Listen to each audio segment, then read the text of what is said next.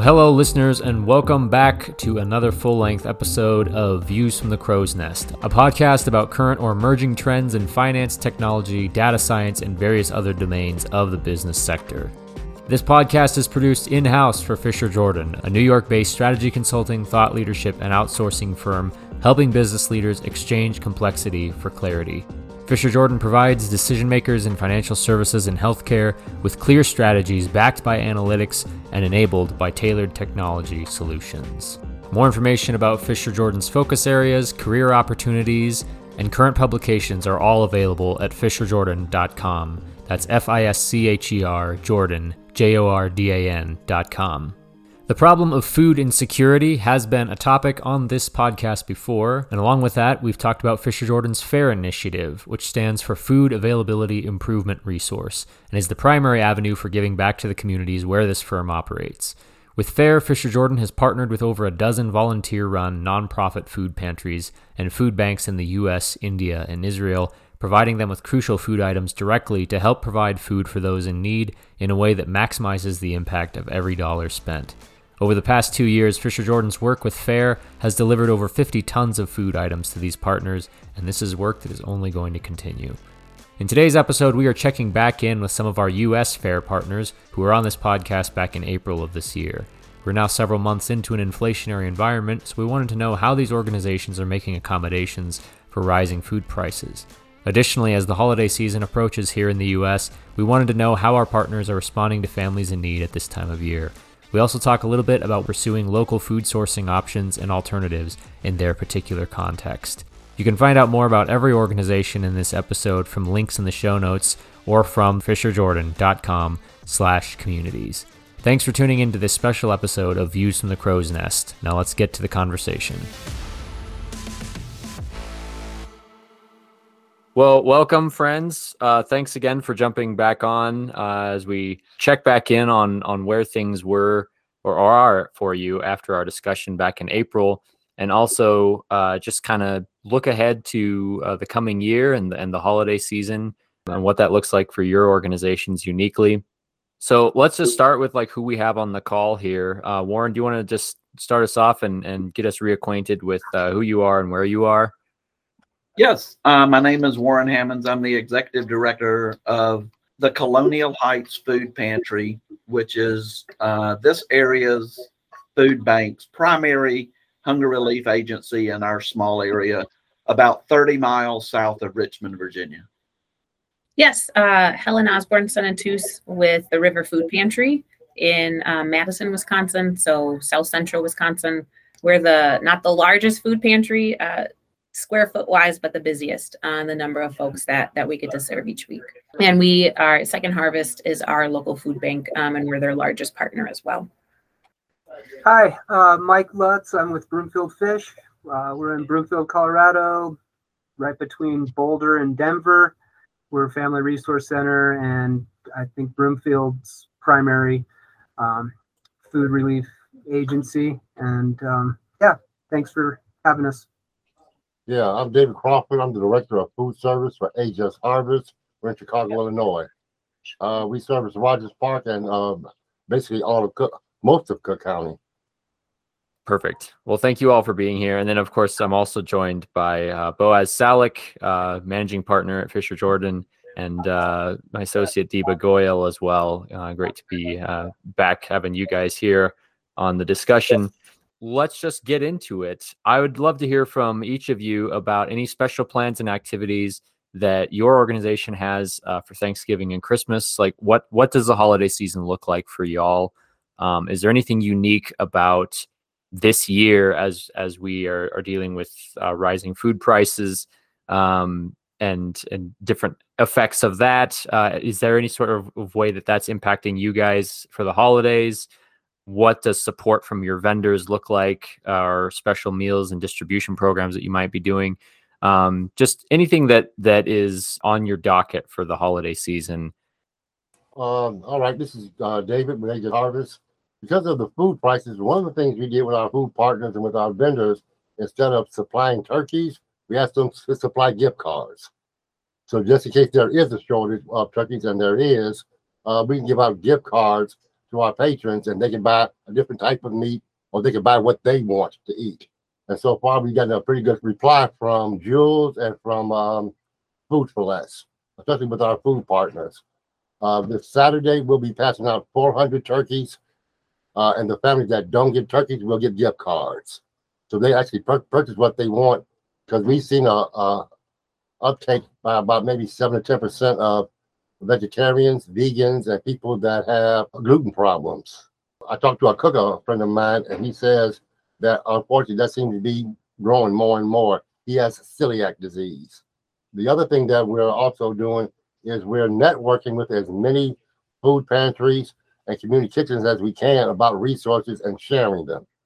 If they have access to, let's say, fresh vegetables that somebody else does and they get more, can they share them? And then we'll do the same with canned foods, dry foods, or whatever.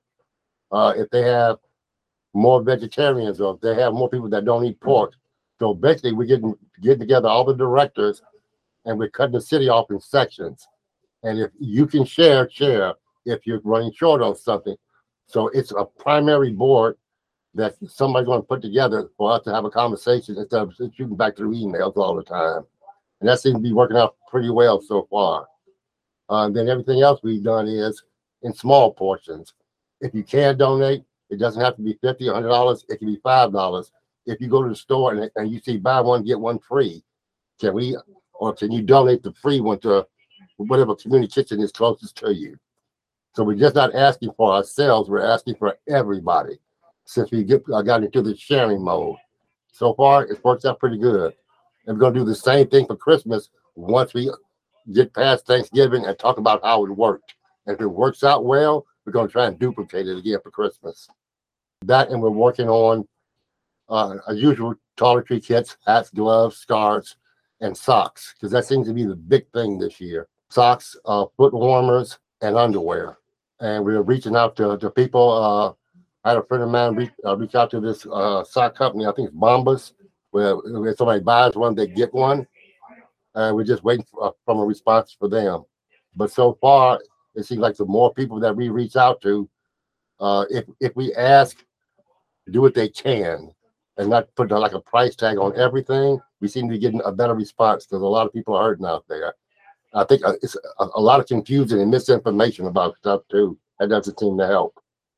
But so far, it's been working out. Basically networking with food pantries, churches, synagogues, and all other non-for-profits in your area trying to come together as one. Maybe that's something that somebody else can think about doing, because like I said, so far, so good. So here at the river for the holidays, this week we are providing Thanksgiving groceries. We did a survey last month just to get feedback from our customers about what types of food would be most helpful. And last year we were able to get most of our holiday groceries for free through our local food bank. But of course, as their funding has changed, they weren't able to offer things at no cost to us. Definitely cheaper than retail, but still a cost. But we're able to provide it's about 115 pounds of groceries, and folks get a choice of a chicken or a turkey. And then, mac and cheese, corn muffin mix, stuffing, about 7 or 8 different types of fresh produce, a good variety of other shelf-stable sides to go along with everything, as well as milk and eggs and butter. So really focused on the holiday next week. And we typically yesterday was our first day of distribution this week, and typically on a Tuesday between our 3 distribution programs, we will serve about 210 households. Yesterday, we served 298. Over 700 individuals. So in a week, we average around 700 households. And I think we'll probably break 900 to 950 this week. But you know what? That's, we're glad that people know that we're here. And so they can come and get the food that will help them celebrate next year or next week as they're with families. Next week, we'll also create and provide a Thanksgiving meal. We're preparing about 2,000 servings. The local Tech College in town is doing the turkeys and mashed potatoes for us. And then our staff in the kitchen are able to focus on the other sides and then plating it and serving it. So we're preparing 2,000 servings to serve over 3 days to our community. Christmas will be really the same setup. We'll do groceries the week before, and we'll do either chickens or hams, as well as all the sides and fresh produce, and then a Christmas meal the week of Christmas. And we also do a gift program just throughout the year through our food recovery efforts. Sometimes retailers donate great toys, or family items as well. And so we'll tuck those aside. And then we also recruit sponsors to sponsor gifts for kids. And last year, our staff who led the gift program, I think, had gifts for about 550 kids. And they already, right now, they have almost 500 requests. And, they still got a little less than a month before the distribution. And I'm sure they'll get well over 500, if not close to 600 again this year. Our holiday distributions both are very similar to Helen's in that we are closed actually Thanksgiving week and Christmas week. So the week before that, we just provide mainly just an array of groceries that help round out what we think is a holiday meal. We do get feedback, so we drive toward food drives, donor relations in the area for these more specific items that will round out what we think is a holiday meal. Several years ago, we actually decided not to continue sourcing turkeys for Thanksgiving because we would get hundreds of them after Thanksgiving by donation, and that would take up space in our freezer situation before then anyway. So we decided to just change our tact and rely on the donations of turkeys after the fact of Thanksgiving. So we do prepare many more meats. They will get their choice this week of hams and or roaster chickens, full chickens or hens. So we do make some extra efforts with that. We also partner with another food provider who isn't really a food provider year round, but once a year, the Thanksgiving, offer a huge meal on their site. It's just, they're another nonprofit, but they are more of a resourcing for food pantries in this area. They do a meal, so we assist them with the logistics and all that, and hope that our clients are able to go to that meal location. And it is on a weekend around Thanksgiving. But we mainly really up our efforts with food drives with the community organizations that are giving to help gather those items that we really need so that everybody can get pretty much a table full of what you would expect for these holiday meals. We also do specific fundraising for special items like dairy, or although Fisher Jordan really provides us with all the milk dairy that we need every single week. But we find other donors like for cheese a certain week, or other maybe desirable items, eggs on the weeks that we don't get those donated and things like that. We also have a huge potato drop here that we organize. This year, the church doing it isn't organizing it until this weekend. So our distribution would have just ended, but we're going to get 1,000 pounds of potatoes that'll last us after Thanksgiving into almost Christmas. We don't do near the number that Helen described. We do predict that we will be up 20 to 30 more % because of the elevation of prices, but also just because of the need is increasing. We've seen a 50% increase of people who need us over the last year and a half. So last summer, when it was way down because of the nice CARES money trickling down from the government, or not just trickling, but really helping low-income families, our numbers dropped, but now they have increased dramatically. So that's some of the things we're looking at. Warren, I remember last Thanksgiving you had shared special recipes for lad cakes and jelly donuts.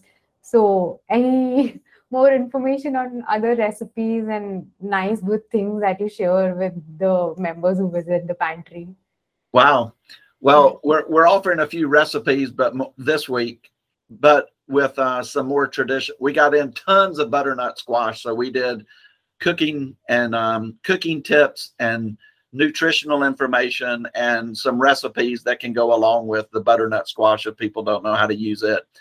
We don't have specific plans this year to do the donuts, but maybe we should redo that. We will hand out the Lochte recipe probably between Thanksgiving and Christmas, just to make sure that our folks know that what they can do with all these potatoes that we're going to be giving them. So thanks for that reminder. It was a big hit last year. The few Jewish families that we serve, and I'm sorry to say, probably about a handful, we're just amazed that when we met people at the car and offered Lochte recipes, they were just amazed. What, you're giving us Lochte recipes? Of course I know how to make them, but they were loving it that we were offering them to everyone else. So yeah, Broomfield Fish, we just had a ham and turkey drive last Saturday. We got about 340 hams and turkeys donated. We had a tractor trailer semi with a freezer on it donated to keep the turkeys and hams in because our walk-ins are full. We also purchased some turkeys and hams.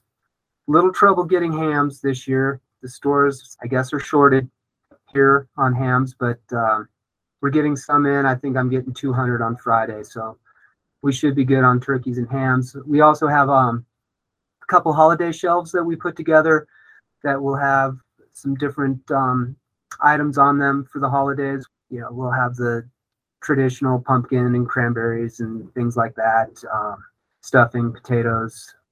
Then we also have what we call holiday racks, where we will have groups and organizations put together hot chocolate kits, so they could be a bag or a basket or whatever that's got hot chocolate and whatever other goodies they want to put in there. We have baking kits where people get pretty creative, putting cake mixes and other mixes together and frosting and different cookie cutter things and things like that.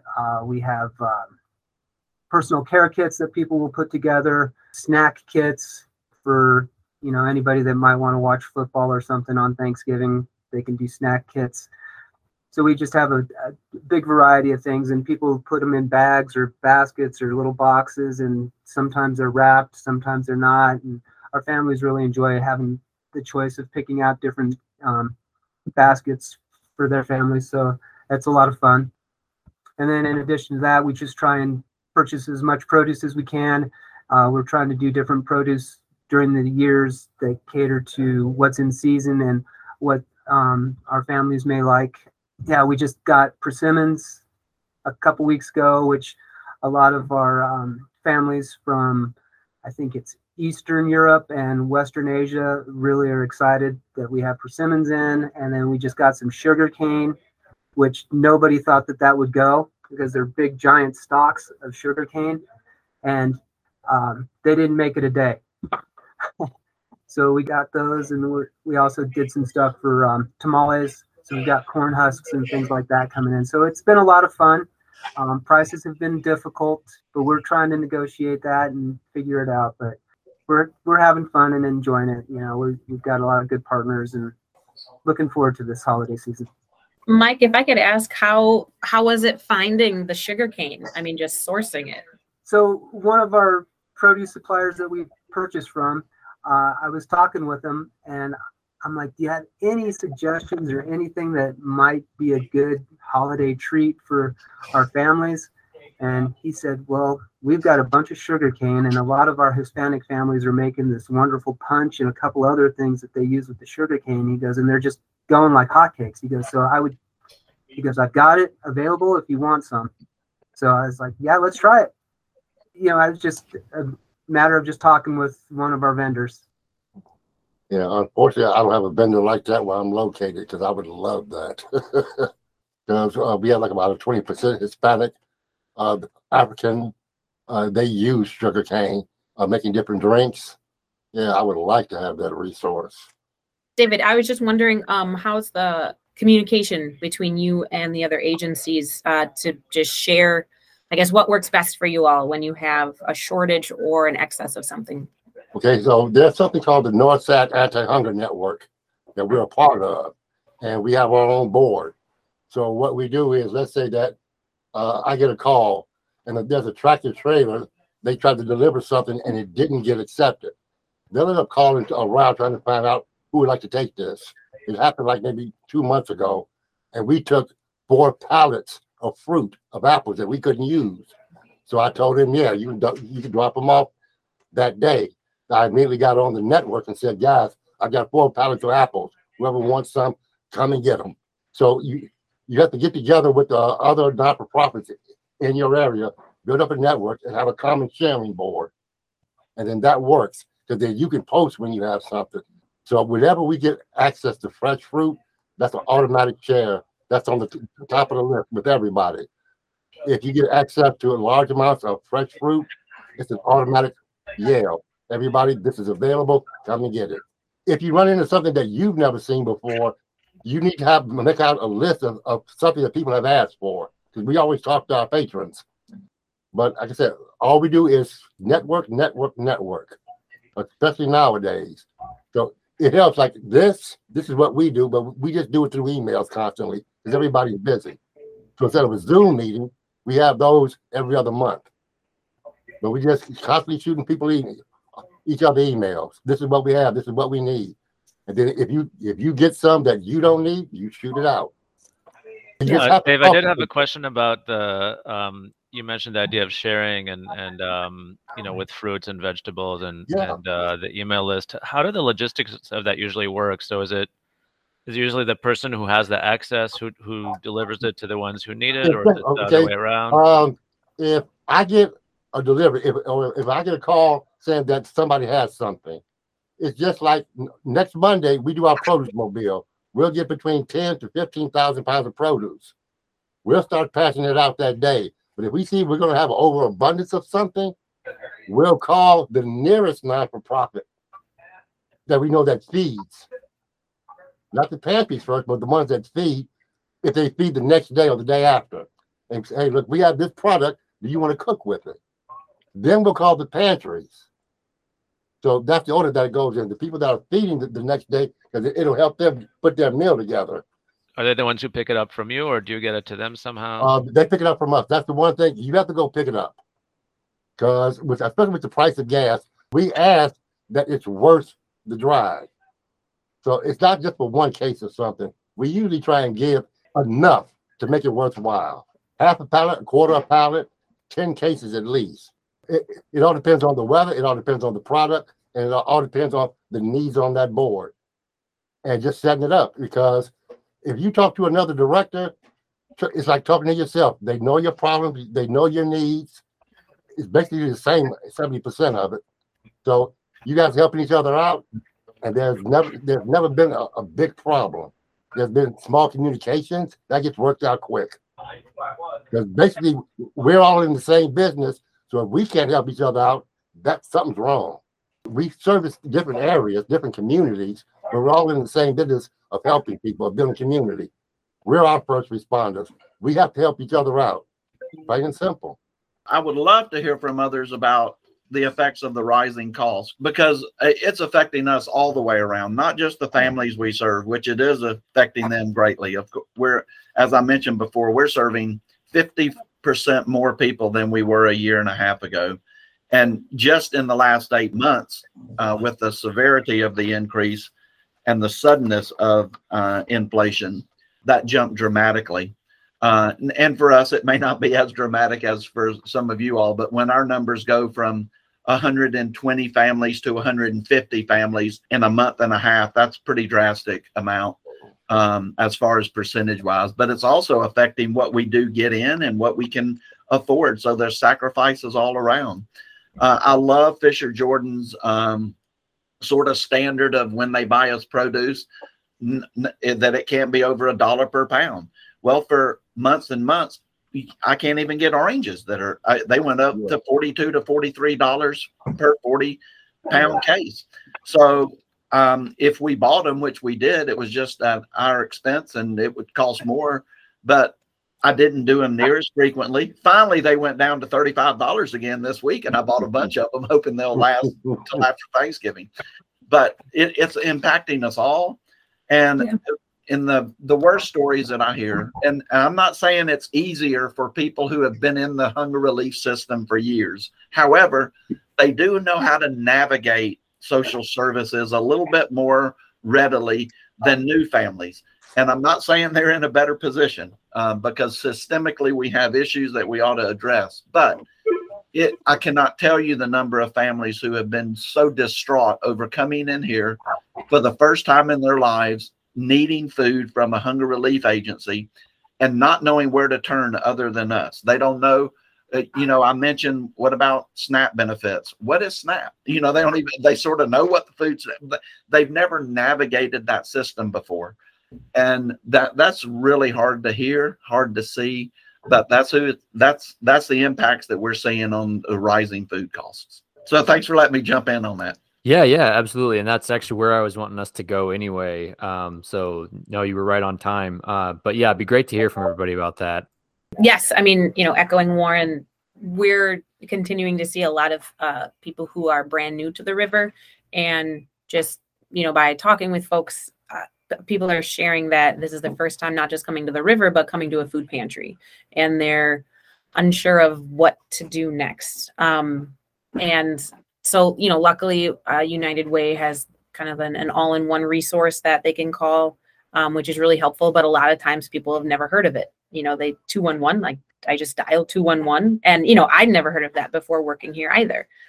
So just trying to be as much of a resource as possible, especially for families who are visiting us for the first time, and interacting with any type of support agency for the first time. But yeah, we're definitely getting customers who are also requesting deliveries more often because they don't have gas, they can't afford gas in their car anymore. And then that's really putting the pressure on our coordinator to try and do more deliveries, but with the same amount of volunteers in the same space that she has to work. And so we're having to look at how often we can do deliveries just to make it sustainable. Because right now the request is very much outweighing our capabilities at the moment. And also, yeah, I'm looking at what I spent on food in 2021 compared to what I've spent on food in 2022. There's a significant difference. And, just budgeting and preparing for 2023, there's going to be even less available at no cost. So more funds are having to be used in order to serve all the folks that we have coming here and, deserve the stable groceries. So, and yeah, again, having those kind of pantry staples from Fisher Jordan is extremely, extremely helpful. Yeah, we're seeing a lot of the same things, more families coming in, new families coming in that have never been to a food pantry before. Also, the families that are coming in are getting more items per shop. They just need to stock up more on what they can get here and try and supplement whatever else they may need somewhere else. But I feel fortunate that we have quite a bit of a selection for our families. The prices have been crazy. We've been we were purchasing about 300 dozen eggs a week to give out. And with the egg prices more than doubling, we've gone down to limiting our eggs to 1 dozen per family right now as they come in and shop. Hopefully we'll be getting that back up, because I think we're in the same boat as others. We're trying to figure out our budgets and grants and what money is coming in, what do we have available, and trying to play that game right now. And I think we're hopefully going to be able to get our eggs back up to where we were before. But the prices have really had an impact on trying to figure out what we're going to be able to provide and what we can purchase and do what we can for our families. You did mention one thing, Helen, about deliveries. One of the things that we've started doing, and I don't know if anybody has done that, but we've partnered up with DoorDash, and they are able to provide free delivery service for nonprofits. And we've been doing that with our No Kid Hungry program. And we're also looking to try and expand that a little bit to some of our families that have mobility issues. So it's exciting. Hope that it can last. I don't know what the funding is for DoorDash, but it's an awesome resource right now for us. And other than that, yeah, it's just been crazy. I mean, when I hear you guys talk, I'm just nodding my head, because I think we all have the same exact things going on everywhere. So I appreciate all your comments, guys. Hey, Mike, quick question. What state are you in? I'm in Colorado, David. Broomfield, Colorado, right between Denver and Boulder. Okay, so because that service, that DoorDash service, they offer that deal in Chicago too. So I guess that's all over. Because we just started looking into that. And it's free here too. So hopefully the funding doesn't run out. I didn't know that. Yeah, I think it's a nationwide service that DoorDash is doing. Okay. And how's it working out so far? It's working out great. We've had a couple glitches with some drivers that they haven't been able to navigate. We've got a couple mobile home parks where the addressing is really weird and they get frustrated and they don't deliver it. They bring it to the clubhouse. Okay. But other than that, it's worked out really good. They contact the families, send them a text saying that the delivery's on the way. They that it's been delivered. So it's worked out good. I'm glad to hear it's working well in your area, Mike. Our area has embraced it as well. It doesn't fit now for our pantry deliveries because of other things I won't go into, but our Meals on Wheels site that is located at our site, and it's sort of a different staff that comes in. We share the facility or we partner with them. They do it 4 days out of the 5 days a week. And it's beginning to work well. They've had a lot of glitches. I think the main concern we all share with that is when you have a DoorDasher coming in, they're not necessarily doing it because of the mission. They're doing it because they're going to get paid down the line. So there have been problems with the follow through of some of those drivers and with attitude and some of those things, just because their mind is not necessarily on hunger relief. They're just taking a meal just like they would have signed up for one, going to a restaurant and getting it. So I think that is some of the challenge that we as hunger relief agencies have if we work with DoorDash. But I am so glad that it's working in your area. And I've heard that others who have been involved in it have had pretty good success with it. I'm glad you just said that, Walter. That just put another thought to my mind. Yeah, I wonder if there's a pre-screening process, some way that we can talk to the individual that's going to be driving that car to see where they're at, how they feel about what they're doing before we have them do that service. So that way we get a chance to talk to these. So just not somebody showing up, we get a chance to talk to the individual to see if they're aligned a little bit more with what we're doing. Yeah, and we've been working with DoorDash for a few months now, and it has been a big kind of like the requesting of deliveries is kind of cumbersome. I mean, we've gotten used to it, but it hasn't. We're very thankful for it, but it just in our space, it isn't. I don't know. Right now, it's not working as well as we all hope it will eventually. And as David, as I understand it, the drivers, the dashers who qualify to make these deliveries for nonprofits, they're like the best rated drivers. Okay. Really? But I think it's definitely useful to have conversations with, your representative from DoorDash, just to set expectations of like, we'll have drivers sometimes pull up to pick up 60 pounds of groceries, but they have 2 babies in car seats in the back seat and another passenger in the front seat. Or sometimes 3 dashers will come and all of them were assigned for one delivery. Okay, so coordination. Okay. Yeah, I think it's a bit of a it's kind of a steep learning curve, but then if you can work through the glitches, it can be really, really helpful. All right, thank you. Because the area that we serve is one of the most diverse in the country. There's like over 100 languages spoken here. So that might become an issue, in Rogers Park. But I think I will look into it. But thank you for the input, because now it puts more questions in my mind. But I will look into it, though. Thanks, guys. Appreciate it. Do y'all have anything else that you want to share about unique partnerships like this? I actually was not aware of this program that DoorDash was doing, so it's great to hear about it from your perspective. But are there any other things like this that you could share with something that's working for you in your area that you think could also be of benefit to other people doing the same kind of work? Like you said, Mike, a lot of similar problems, but that's part of why we're doing this here, is to see what solutions are working for folks. But anything else like that you guys are thinking of that you'd like to share more about? Well, I will say very quickly that all areas of the nation have what's called AAA's, Agency for Aging. I assume you are located in one of those. And like our area does 20 of our senior deliveries every single week. So we package those up differently, and they are more in it for the cause. And we can instruct that we have a direct partnership with them, so it's not so cumbersome. So I mean, we just pack them down every week with a box of food per person, but also we package eggs, milk, meats, and other items separately, and they just go and they just deliver that all. So I've worked with our Agency on Aging. Most of them have funding to set aside for transport. See, the way they get around it is they're held responsible to get seniors to medical, shopping, other kinds of appointments. And so the money that they would have used for that, bringing them here to get their food, they're now delivering it to them. Oh, okay. So it's sort of a balancing point with them as well. One partnerships I've been trying to build and sustain more too is just with local grocery stores.